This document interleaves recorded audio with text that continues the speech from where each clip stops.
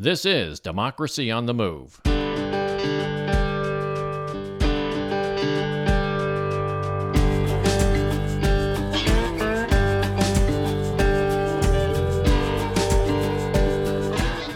Democracy on the Move is a podcast tribute to the people and organizations who dare to reimagine our nation and drive it toward its true principles of democracy. This episode is being released on Sunday, March 20, 2022. I'm Dan Schaefer, your host for today's podcast, and thank you for joining us.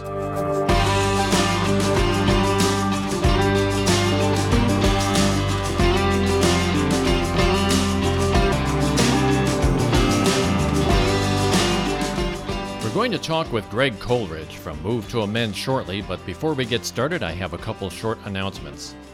This one comes to you from the League of Women Voters. Many of you have municipal elections. Here in Missouri, we have municipal elections on April 5. So before you go to the voting booth, be sure that you're an informed voter. Go to vote411.org. That's VOTE411.org. Vote411.org to see a nonpartisan guide about the candidates and the issues that you'll see on your ballot. Make a plan to go to the polls in your municipal elections, or vote absentee if you're not able to get to the polls on Election Day. If you have any election questions, contact the League of Women Voters or go to vote411.org. And here's an announcement from Move to Amend. Let me ask you this. Should corporations have the same rights as people? Should money spent on elections equal free speech and drown out the political voices of people who don't have lots of money? Well, the Supreme Court thinks so, but the overwhelming majority of people don't. Join Greg Coleridge, the National Director of Move to Amend. Move to Amend is a coalition organizing to pass a constitutional amendment to end corporate rule and the corrupting influence of big money on elections. Find out how to become part of this movement to create a real democracy, not for just we the people, but all the people. You can find Move to Amend online at movetoamend.org. That's MOVETOAMEND.org. Movetoamend.org. So as I just mentioned in the announcement section, Greg Coleridge, the co-director of Move to Amend, joins us at this time to talk about this organization. Now, you may recall that back in December 2020, we talked with Move to Amend's national director. Well, today, Greg is going to bring us up to speed on the latest developments. We're going to talk about who they are, what they're trying to do, the successes they've had so far, and how our listeners can take action and get involved in helping to preserve our democracy. So, Greg, thanks for joining us and welcome to the program. Well, thank you very much, Dan. Appreciate it. Thanks for having me. Good. Well, before we get started, can you tell us a little bit about yourself and what got you interested in Move to Amend and what you're currently doing for the organization? Well, I worked for more than 30 years prior to coming to Move to Amend with a Quaker-related organization called the American Friends Service Committee in Northeast Ohio, working on a variety of justice issues. Economic justice, environmental justice, social justice, and I guess you could call political justice, issues around campaign finance reform. And, doing that work, sort of traditional sort of peace and justice work, you run into the power of big money and the power of corporate entities when you're trying to stop one war at a time, one weapon system at a time, one horrible employer at a time, boycotting one fruit or vegetable at a time. I mean, there's a lot of these things you can continue to do one at a time. And the problem with that is that you're constantly playing defense, right? You're constantly responding, reacting, resisting. And it just seemed like, you're constantly just feeling like you're just treading water. And I was invited by a friend of mine to a national workshop over the weekend, sponsored by a group I later became involved with called the Program on Corporations, Law and Democracy, or POCLAD, POCLAD, POCLAD.org. That was going around the country doing what they called rethinks, rethinking the corporation, rethinking democracy. And it was one of those, I guess you could call aha experiences in which we were shown and described how the power of corporate entities that seemed so inevitable and ever present and increasing around us was not intended, was not at one time what existed, that it was a creation, deliberate and intentional, because corporate entities were artificial legal creations of the state that were created one at a time, to do, the business of producing useful goods and services. And that they were created by the legislature through something called a charter. And that charter was a democratic instrument. So anyway, that was a real eye-opening experience and led me to do some research, as we were challenged to do in Ohio, to do our own research to kind of unearth this buried history. And so that's how I sort of first got into really digging deep into this whole notion of corporate constitutional rights, or what people may know of more euphemistically as corporate personhood. And that was in the mid 90s. And so I was doing that work and developed a booklet here in Ohio that dug up in how at one time, all of these companies were chartered and how charters were revoked when they decided to go ahead and do things that were not listed in their charter, because they were considered democratic tools and instruments. So all of this was like a decade before Move to Amend got going back in 2010. And so when Move to Amend did get going, we had done so much work educationally, and we produced a video of the history of corporations and democracy in Ohio. So it was a natural sort of lead in for me and our organization to get involved in Move to Amend, doing that work in Ohio of trying to create chapters and working at the state level to create a network. Okay. So you got involved with Move to Amend. Yeah, they started around the 2010 timeframe. So can you, with all this in mind, can you walk us through the mission of Move to Amend and who they are and ultimately what it hopes to achieve? Sure.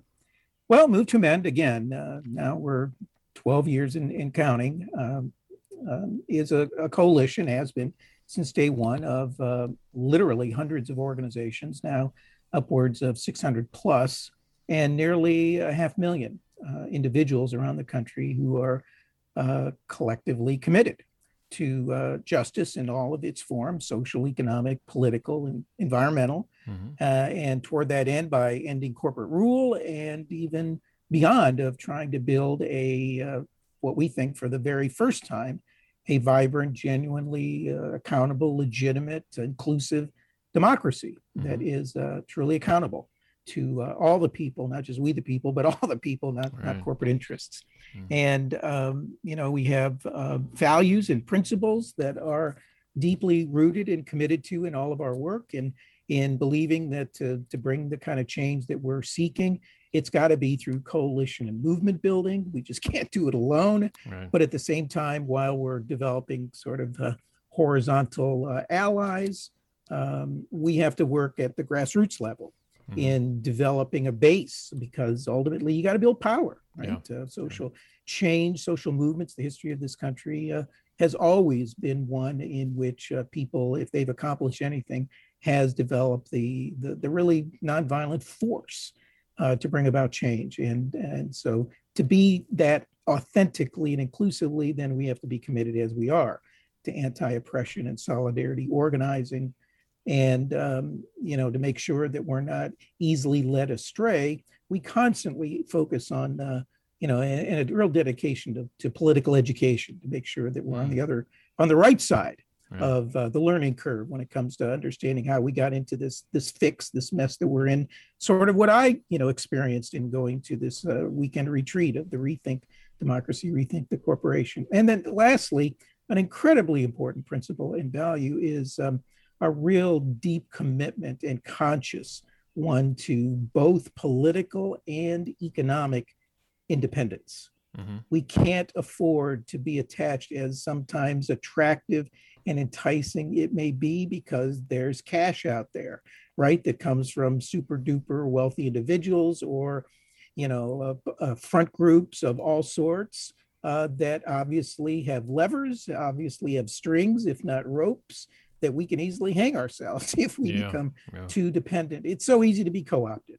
And it's so easy to, when you do that, to not even be told what to say or what to do or not to say or what to do, but you do it yourself. you self-censor yourself because you know that if you get too far afield, if you try to focus too much on fundamental change, which is what we're all about, not just reformist diddly squat, then those funds will potentially, if not actually, be reduced. Yeah. And we can't afford to be connected to any political party either. Right. And so we call ourselves not just bipartisan, but transpartisan. Mm-hmm. That is transcendent of any political party. Yeah. Yeah, that's a good point you make. Everybody says bipartisan because the assumption there is that bi being two, that we only have two parties out there, and that's really kind of an infection of thinking that's permeated this country for a long time. But it looks like the root of all evil, in a sense, to all the struggles that you've been having is this concept that corporations are people. And a lot of people would look at the Supreme Court decision of Citizens United back in 2010 as perhaps the beginning of the recognition of corporations as people, but that's not true. The history of this mindset goes way back. I was looking at a timeline that Move to Amend has posted on their website. Excellent timeline, by the way. Could you briefly give us an indication or go over a brief history of how the rights of corporations have been conflated with the rights of individual people? Yeah. And so how many hours did we say we had? No, only kidding. And 100 words or less. Yeah, right. Yeah, well, it is a sordid history, no doubt about it. And again, it's one that deviated from what I just briefly mentioned was the original default and the original given, in which corporate entities were not equal in any way. They were subordinate.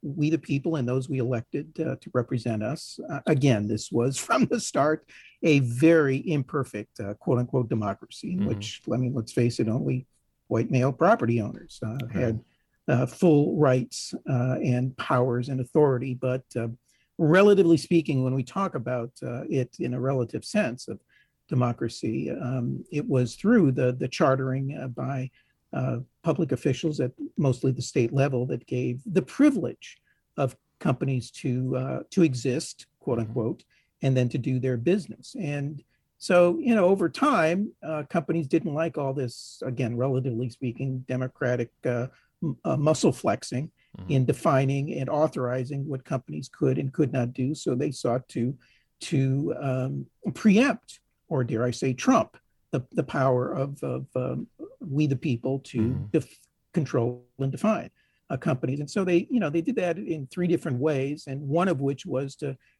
shift decision making to define what companies could and could not do from the legislative arena to the courts.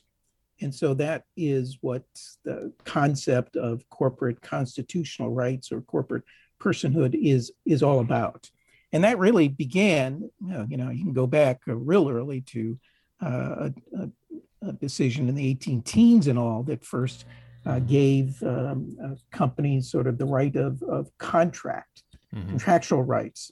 But the real, nefarious, horrific decisions really occurred in 1880s, in the decision of Santa Clara County versus Southern Pacific Railroad, in which the most maybe egregious, mind-boggling, and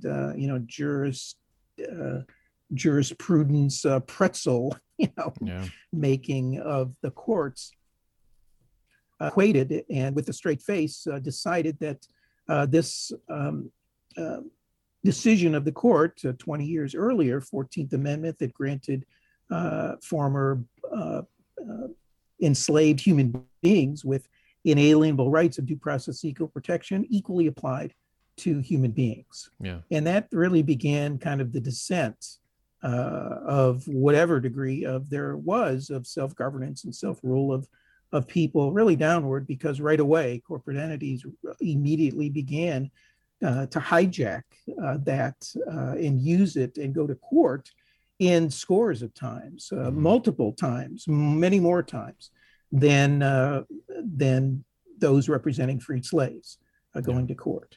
And so that was really the beginning, the stepping stone, if you will, that led to then the other corporate constitutional rights, or what we say the hijacking of constitutional amendments by the court. That and we go into it, the Fourth Amendment search and seizure rights, so efforts to inspect corporate property to ensure compliance of health, safety, and welfare standards, Right.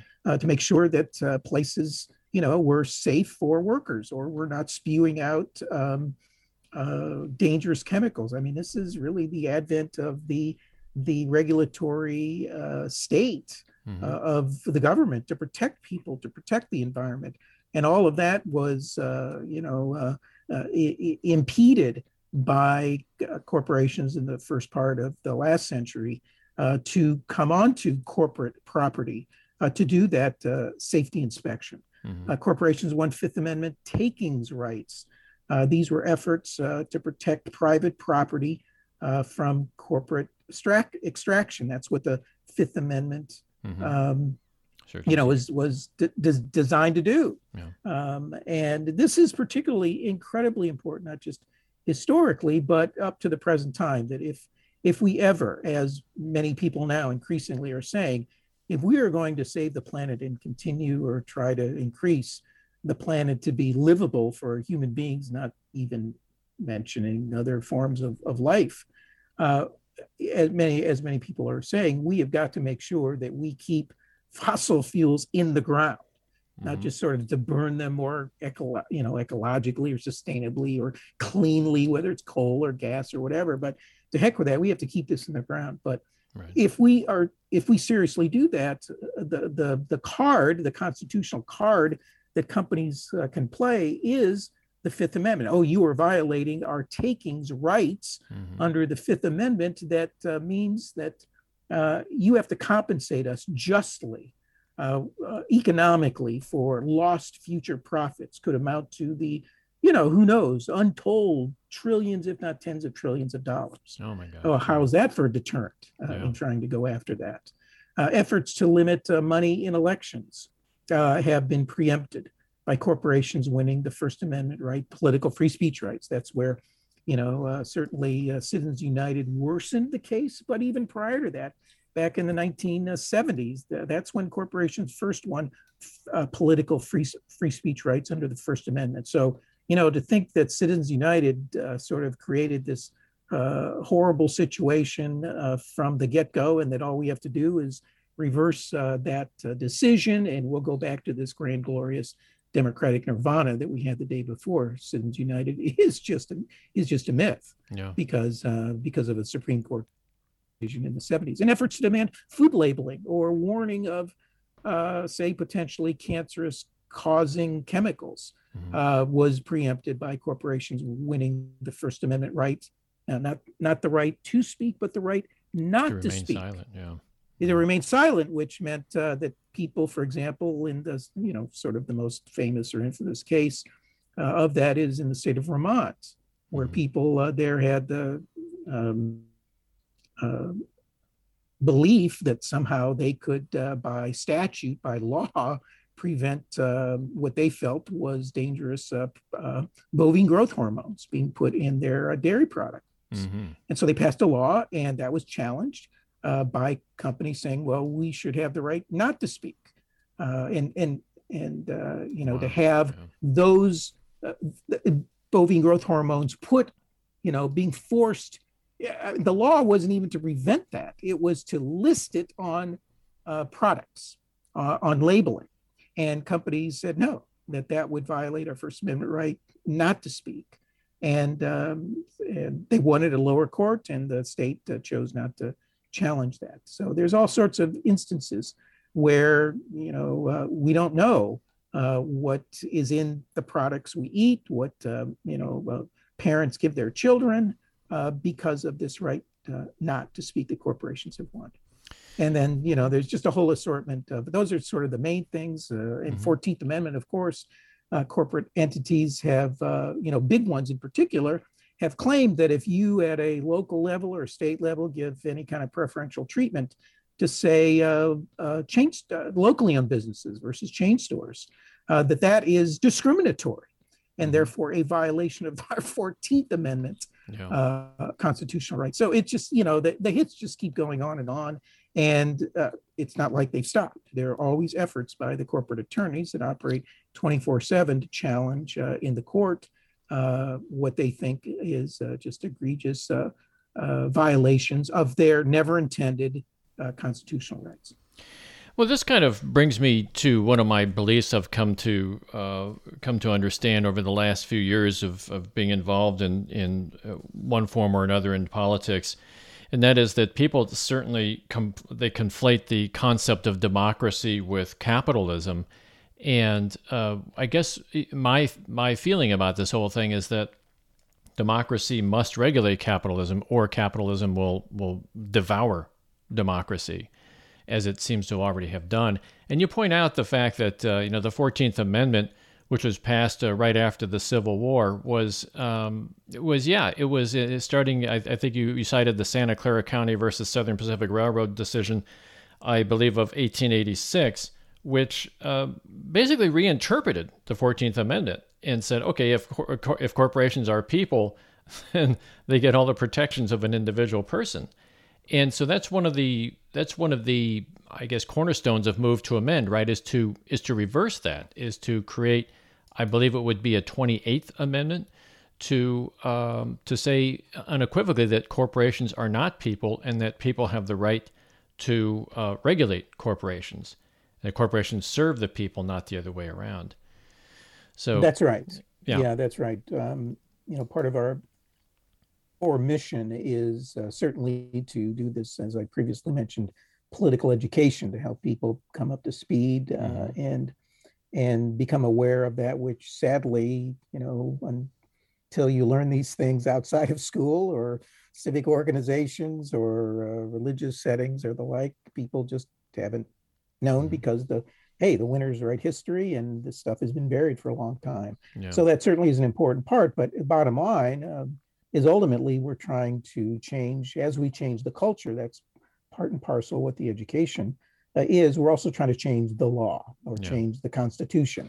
And so toward that end, we have a proposed 28th Amendment that we call, outside of Congress, the We the People Amendment.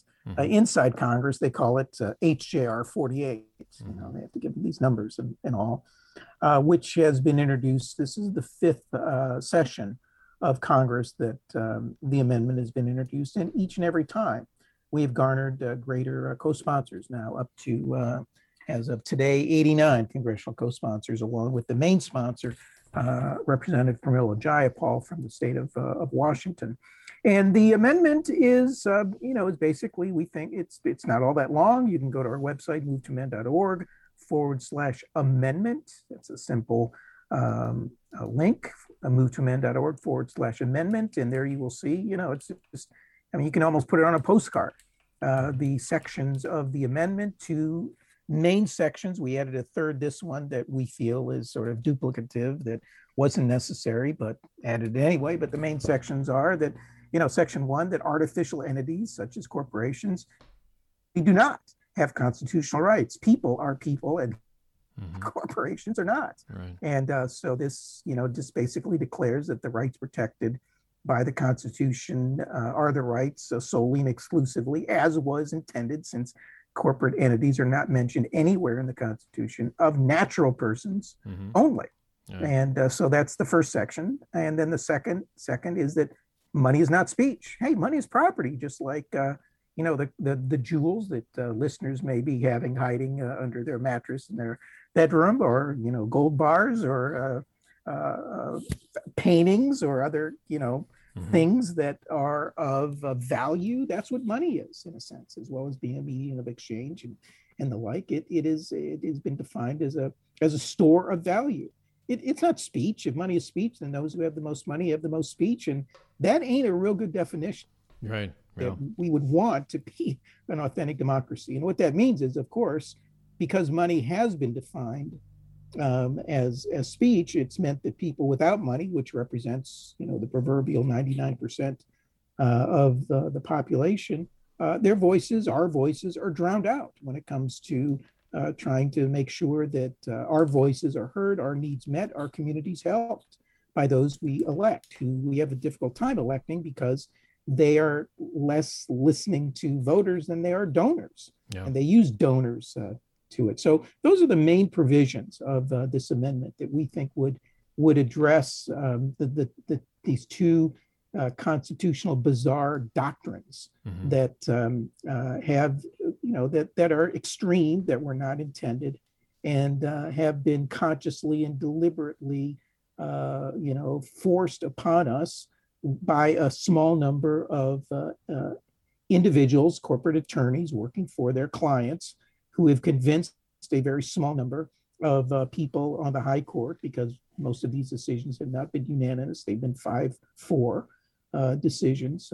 So it's a very small number of people that have resulted in the reality that we have the constitutional box. And that's what it is. We're in a box then that the courts have put us in, to where, whether it's citizens or even those we elect, quite frankly, Dan, those we elect are limited in what they can do in trying to pass laws or pass regulations, or even we as citizens trying to, have better representatives, or even try to create laws ourselves by doing an end run through citizen initiatives. There's only so much we can do short of a constitutional amendment, because if we tried to pass a fundamentally changeable law or create a regulation that really tries to see what's going on in corporate property, the box we run into, the width, the depth, the barriers we run into are these constitutional ones that are called corporate constitutional rights. So we got to break out of the box, and that's what this amendment is all about. Yeah, you mentioned it briefly also about people in Congress or representatives basically spending more time listening to donors. I once heard that, and I've had this verified through several different people, that Congress people in Washington, D.C., senators and representatives spend approximately 50% of their time off-site dialing for dollars and trying to get donations for to support their campaigns or to support their party. And you think, well, we pay these people $175,000 a year to do a job, and they're really only putting in half their time, because the other half of the time they're trying to raise more money. And so, when it comes time to writing legislation, guess who's going to have more weight? The people who only pay them $175,000, or the people that are giving them basically millions of dollars for their campaigns? Well, absolutely. Yeah, they have to. They're not even smiling and dialing, because I'm sure they hate, and many do. Oh yeah. We have heard many candidates. The former senator here in Ohio, who I didn't necessarily agree with on many things, George Voinovich, who is since deceased. The last time he said he said he wasn't going to run was because he just hated raising money. Yeah. And, a lot of these people, they don't like doing it. Some people do, because it's a source of incredible power. Yeah. It's not only for their own campaigns, of course, but some of the people at the top of the, political party food chain, if you will, they use the money they raise to donate or to invest, if you will, let's face it, in other candidates who then become beholden to them. Right. And so they use the investments that come to their campaigns from the big super rich donors or corporate entities. And, so they're in a sense controlled, or, I never quite know whether they're bought, leased, rented, or retained by those who give them huge amounts of funds. But that's sadly the reality. And if you just look to see what are the entities that are leading the way, you see sort of every year kind of the same cast of corporate characters: the fire industry, finance, insurance, and real estate, including financial institutions, banks, and the healthcare or sick care industry of hospitals and insurance companies, the big one is the military pharmaceuticals, and then you have the military industrial, which it is true, but it is also not true. You just look at the dollars and you see where they show up. Yeah, they do give money, but a lot of their influence actually comes from when they dole out contracts, as they have been, because they have so much money because of national security. They have been able, quote unquote, national security. They have been able to dole out contracts to literally every congressional district in the country on some of these huge weapon systems, B-1 bomber, stealth bomber, and some of these other giant contracts. And so what that does is you immediately develop lobbyists, Yeah. people at the local level, as so much other industrial production has gone elsewhere. What's left? I mean, what does this country really produce? Computers somewhat, but even that is offshore. We produce weapons Yeah. that we Yeah. sell and that we use. Yeah. And so you have got, from at least in that arena, all of these people, mayors and workers at the military contractors and others who receive the charitable contributions from the Raytheons and Lockheed. So they have incredible political power and lobbying power that, in part, it is true, comes from the coffers of those.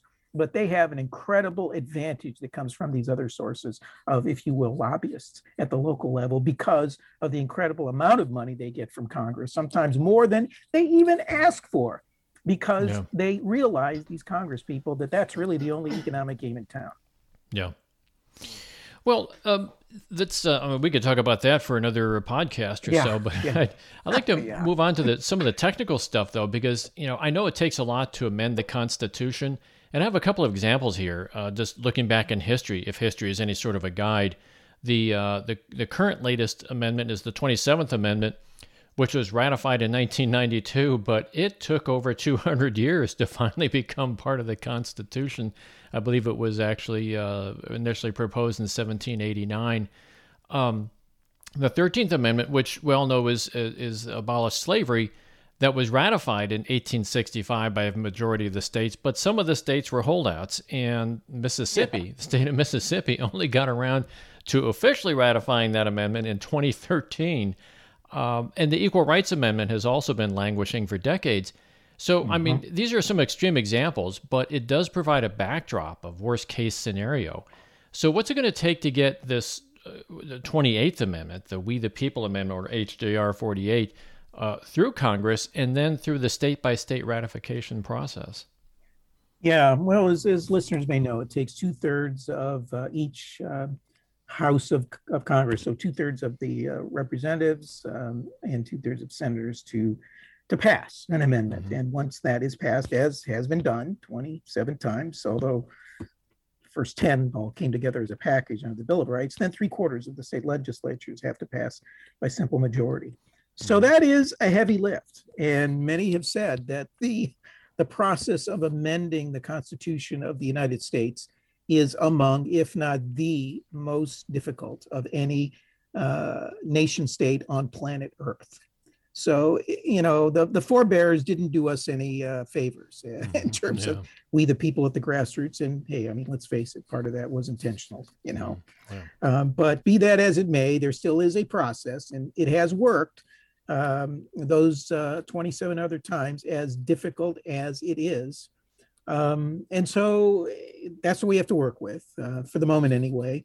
And there is a path. The path to the 28th Amendment is in part what it is we're trying to do, understanding these incredible hurdles, but understanding that the path includes, as it has included in just about all those other amendments, particularly the meaningful ones, where people who were not included in the original Constitution that should have, people of color and women and even young people that didn't have the right to vote, used, particularly people of color and women, to drive themselves into the Constitution where they should have been from day one, and that is to form a wide and deep social movement that included, doing that education, developing leadership, putting together institutions, working sometimes through political parties, whether that's existing political parties or starting their own. All of those are features that should be and can be used as strategies, long-term strategies in developing short-term tactics. And so toward that end, Move to Amend, as previously mentioned, when describing what our mission is and our values of developing a coalition and reaching out to other organizations who, as I mentioned before, over 600 organizations, many of them are organizations that are working on sort of single issues that are having a darn difficult time getting to first base, if you will, trying to create healthcare for all, or livable world, or fairness for workers, whatever the case may be, because again, they're running into not just bad actors, bad public officials, or bad laws, or bad or insufficient regulations, but these corporate constitutional rights. So, hey, join with us and develop some solidarity into understanding how, we need one another to get what it is you want. You have to change. You not only have to change the faces; those are public officials, or change the sort of the plays of the game. That's what laws and regulations are. You got to change the rules of the game, and that's what constitutions are. So that's a piece of what it is we're trying to do, but not only going sort of horizontally, but vertically, in what we do and what I mentioned before of grassroots work. So toward that end, we have affiliates and advocates at the grassroots across the country who are working where they are in the communities that they exist in to connect the issues that are salient in their community to issues of corporate rule, corporate power, corporate constitutional rights, of which there are plenty. When you find, money in politics, sort of preempting or, drowning out the voices of people at the local level who are trying to improve their neighborhoods or their blocks or their own lives, but also, a lot of municipalities using their home rule power, for example, trying to pass law, I don't know, $15 an hour minimum wage, or trying to limit gun ownership or registration, or even limiting plastic bags being sold, or preventing horizontal drilling in their communities. Those kinds of things have been preempted when they have passed, sometimes by the legislature, the city council, sometimes through citizen initiative. Those have been preempted by corporate entities, special interests, either by going to the state and passing a state law that preempts local law, or by going to court and saying, no, that's a violation of our, gun constitutional rights. So we feel it's extremely important to develop this sort of grassroots work, and that grassroots work in developing these affiliates and developing individual advocates, Johnny and Jane Appleseeds, in their communities, going around and talking about and making the connections and the intersections to Move to Amend has, led us to over 700 communities around the country have passed either municipal resolutions or ballot initiatives calling for a 28th Amendment. So we're not only, at a local level, sort of responding or opposing what's going on and trying to fight back, but we're proposing. And that proposition is, the 28th Amendment. What can we do to help people at the local level understand the connections and officially come on board as a municipality or as people? So the bottom line is we got to develop a people's movement, a democracy movement that's got to be inclusive and include people of all genders and races and sexual orientations and religions and even political parties, because we've even found quite a number of people who are principled conservatives who understand, and in many of the cases, many of the instances where ballot initiatives have been passed. I mean, I'm from Ohio. We have 26 communities that have passed ballot initiatives or municipal resolutions. And in many of the communities, just most recently, 2020, a community along Lake Erie, the same community that voted for Donald Trump, not to be partisan about, but who voted for Donald Trump, passed the Move to Amend We the People initiative. So people understand that, that the system is, really, it doesn't work for them at a local level, and that their voices are not being heard. Well, it sounds like Move to Amend is really getting to the root of many of the problems that you cited here. And you talked also about, I live here in Missouri, and we're constantly seeing the situation where we have initiatives and referendums passing only to be undermined by our own legislators. This applies to Medicare, right to work has been a situation here in Missouri since I was a kid, and I'm not a spring chicken anymore either. I think agricultural issues too, right? Yeah. Oh, yeah. It's been something. Yeah. Yeah. It's been a big issue in the Midwest with family farmers trying to, promote the land. Only those who own the land should work the land, and that's preempted and been overturned. Oh yeah, it has. It's even worse than that. The legislature here in Missouri has basically ripped the teeth out of any local counties that want to exercise any sort of health control over the concentrated animal feeding operations, the factory farms that are basically dumping raw sewage into the ground. and local health departments of counties do not have the right at this point to regulate any of these CAFOs. And so it's gotten really bad here. And it's exactly what you say. And I think the root of all evil, not eagle, but evil, is really getting the money out of politics. So I see that move to amend is really hitting at the core of things. And I'm kind of reminded of, I don't know if you've read The Politics Industry from Catherine Gale and Michael Porter. And they talk about, in order to really solve the problem, you have to change the system. And it's a very interesting book. I had the privilege of talking to Catherine Gale some time ago about this book. And I think, there has to be a fundamental change. But this is not this is a pretty heavy lift, obviously. And so let me see. Have you made any headway in convincing? You have to convince a lot of people, but you also have to convince, obviously, the politicians. And have you made any headway in convincing any of the political parties to support the We the People amendment in their platform? And now, obviously, it's going to be really hard to do that with the Democrats, Republicans, but there are other parties out there: the Green Party, Libertarian Party, the Alliance Party, the People's Party, and so on. Have you made any headway with them at all?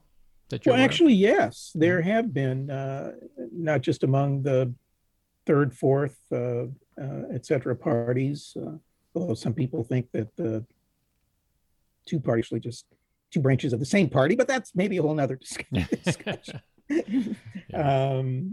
But even among the Democratic Party, there have been at the local level, local parties that have passed resolutions in support. State parties, state of California, Democratic Party has weighed in. State of Virginia, Democratic Party. There's a few others. There's Democratic women in several communities, and I think at the state level, I think Democratic women of Texas have passed a resolution. So there have been some efforts to try to get into political parties. Okay. I know there's conversations going on right now in the state of Texas among the, Texas entire political party. So those conversations happen. It may or may not be the right time, depending on what's going on in that particular place, what sort of horrific corruption may be taking place, or egregious, horrible action by a corporate entity, or just aware public official, maybe a person. Why we do the work at the local level that we do in working with organizations and getting them to pass resolutions, or working with city councils or village councils, is that the reality is the Congress people and senators of today were the state representatives of yesterday, and the day before that they were the mayors and city council people, who were a lot more accessible, quite honestly, back then. Yeah. So it's very important. Many of the people that, quite honestly, we run into at one level of government, we originally ran into before, who've moved up or down, depending on how you want to look at it when you go from the local to federal. But again, that's another conversation. It may be enlightened people who moved to amenders somewhere, and understand that they're not going to be able to promote their party platform, their public policy platform, 1 through 10, or whatever it may be, without changing the rules of the game. That would make it possible to enact some of the fundamental, and we're talking about fundamental, because quite honestly, Dan, we are at a time and a place where some of the changes that are required to deal with the multiplicity of crises that we are facing. And again, we could spend a lot of time focusing on the ecological and the political and even the economic in terms of kicking the can down the road and going into debt, whether it's personal or student or governmental or whatever. Hey, try to square that circle financially. It's going to be damn tough to do that. I mean, we're dealing with a multiplicity of crises that demand a solution that is in scale and in proportion to the scale and the magnitude of the problem. And at this point in time, just simply sort of dilly and dallying around by trying to marginally improve things through a statute, through a law or a regulation, just is, quite honestly, with all due respect, in many cases, laughably unhelpful, because they just don't nearly go far enough or fast enough. And we've got to deal with the fundamental, and the fundamental root of many. I mean, there's many fundamental things that need to be changed, but one of them is eliminating this bizarre notion that corporations are persons and money is speech. Yeah. Well, I think you could play whack-a-mole a lot with all these smaller, smaller issues, and you'll never catch up. You'll never catch up with that beast. Exactly, because right. the beast is being driven by this corporations are people sort of concept there.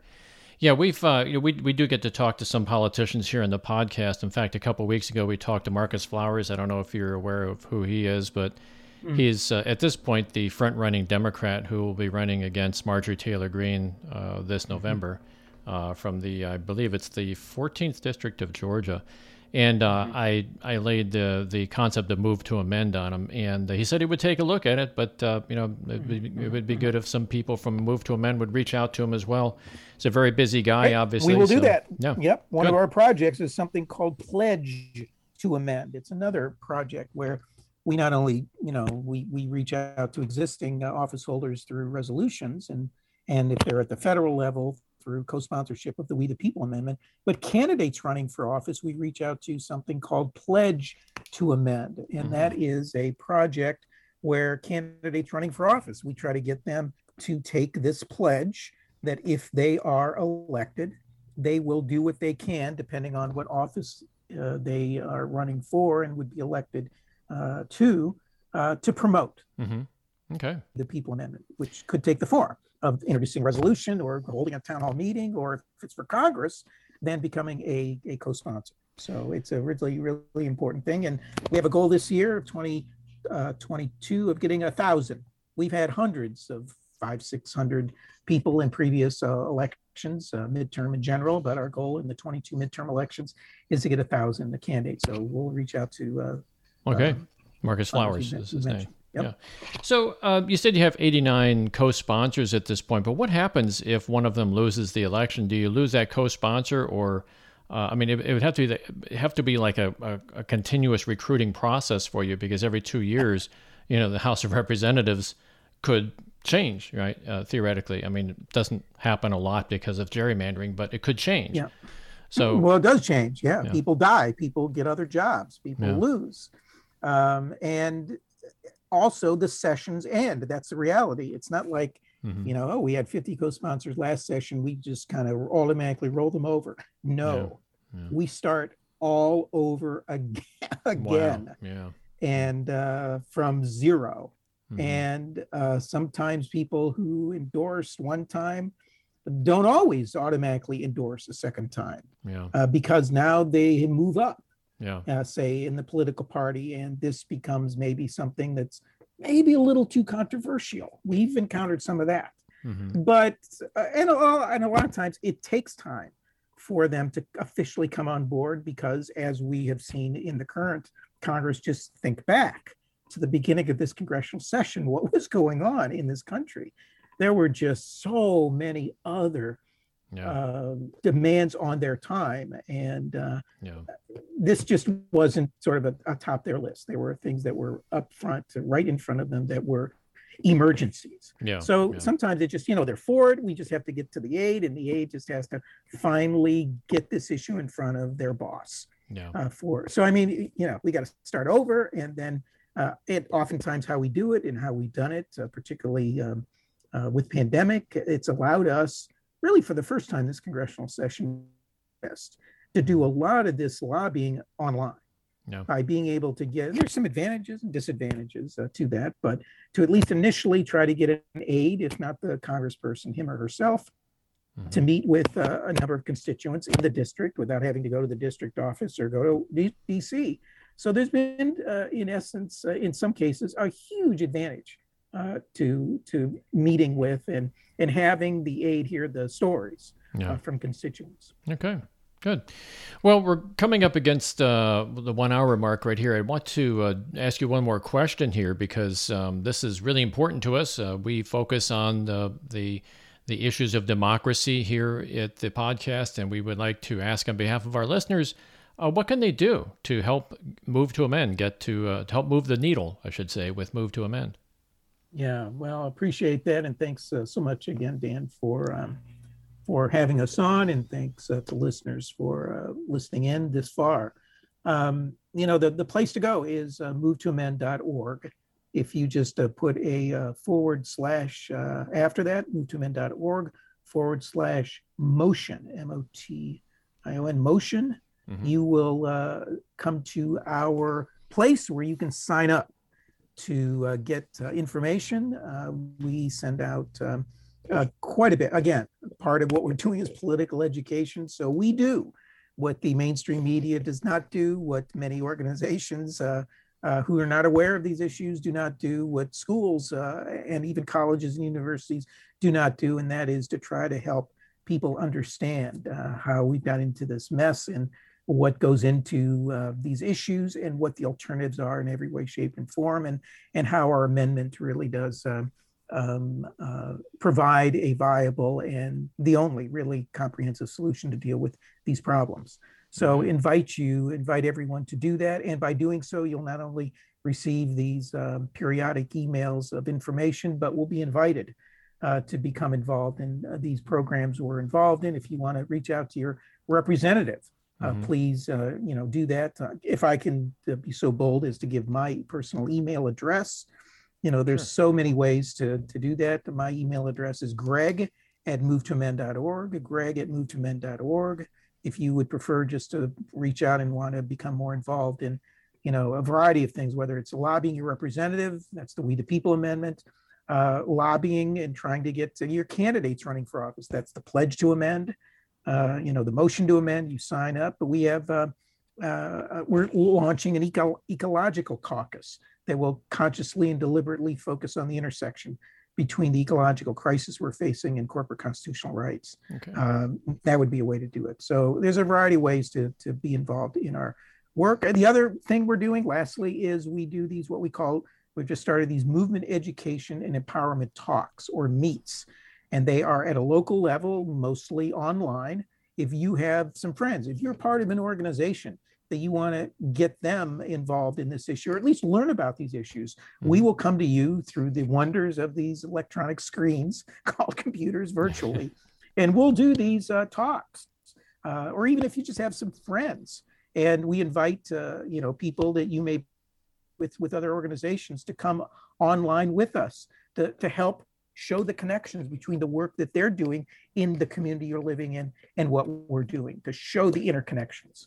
Okay. So a variety of ways for people to connect. Okay, good. Do you have any sort of like a form or a script that people can use when they call their congressperson or when they write their congressperson? Yeah, there's a whole assortment of templates out there that are available. And that when you do sign up, you'll get something. We do something, a little quirky thing called We the People Wednesdays. Hey, alliteration does work. And so every Wednesday we'll reach out or encourage people to reach out to their representative. And there's, if they have not signed on, and we even have templates for how to reach out and forms to your candidates running for office as well. So lots of things. You don't have to necessarily create things from scratch on your own. Okay, perfect. Yeah, I've been on the mailing list for Move to Amend. I've been a big fan of you guys for quite some time now, and on that mailing list, I get all kinds of great information. I mean, it's just I can't read it during the day because I work full time, but in the evenings I'll sit back and read a lot of this stuff, and it's just you get a very active organization. I'm very happy to receive all the information. And you guys, I think yesterday you just partook in a online presentation with one of your colleagues, and I unfortunately had to work at the HOA yesterday. I'm also an HOA board member. We had our meeting last night, so I was unable to attend that one. But these are very good things to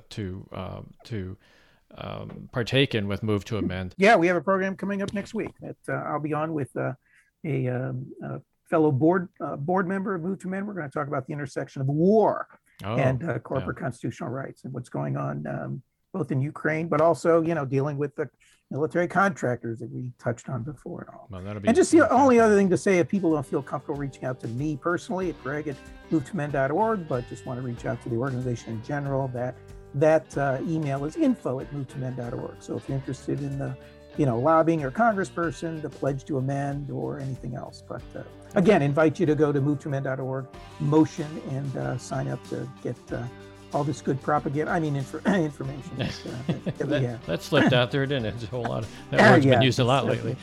Yeah, slipped out. Move to Amend is all one word, by the way. That's MOVETOAMEND. So movetoamend.org. Yeah, okay, great. We've been talking with Greg Coleridge, the co-director of Move to Amend, which seeks to amend our Constitution, among other things, and help get money out of politics and preserve our democracy. Greg, thank you for stopping by today. Thank you so much, and thanks to listeners. You've been listening to Democracy on the Move, a tribute to all those people and organizations who dare to reimagine our nation and drive it back to its true principles of democracy. Please tune in each week where we will feature guests and topics that will help keep you in touch with our march toward a more perfect union. If you have any questions or suggestions, or if you'd like to sponsor future episodes, we'd love to hear from you. Just send us an email at info@democracyonthemove.org or contact us on our webpage at democracyonthemove.org/contact. Democracy on the Move is all one word.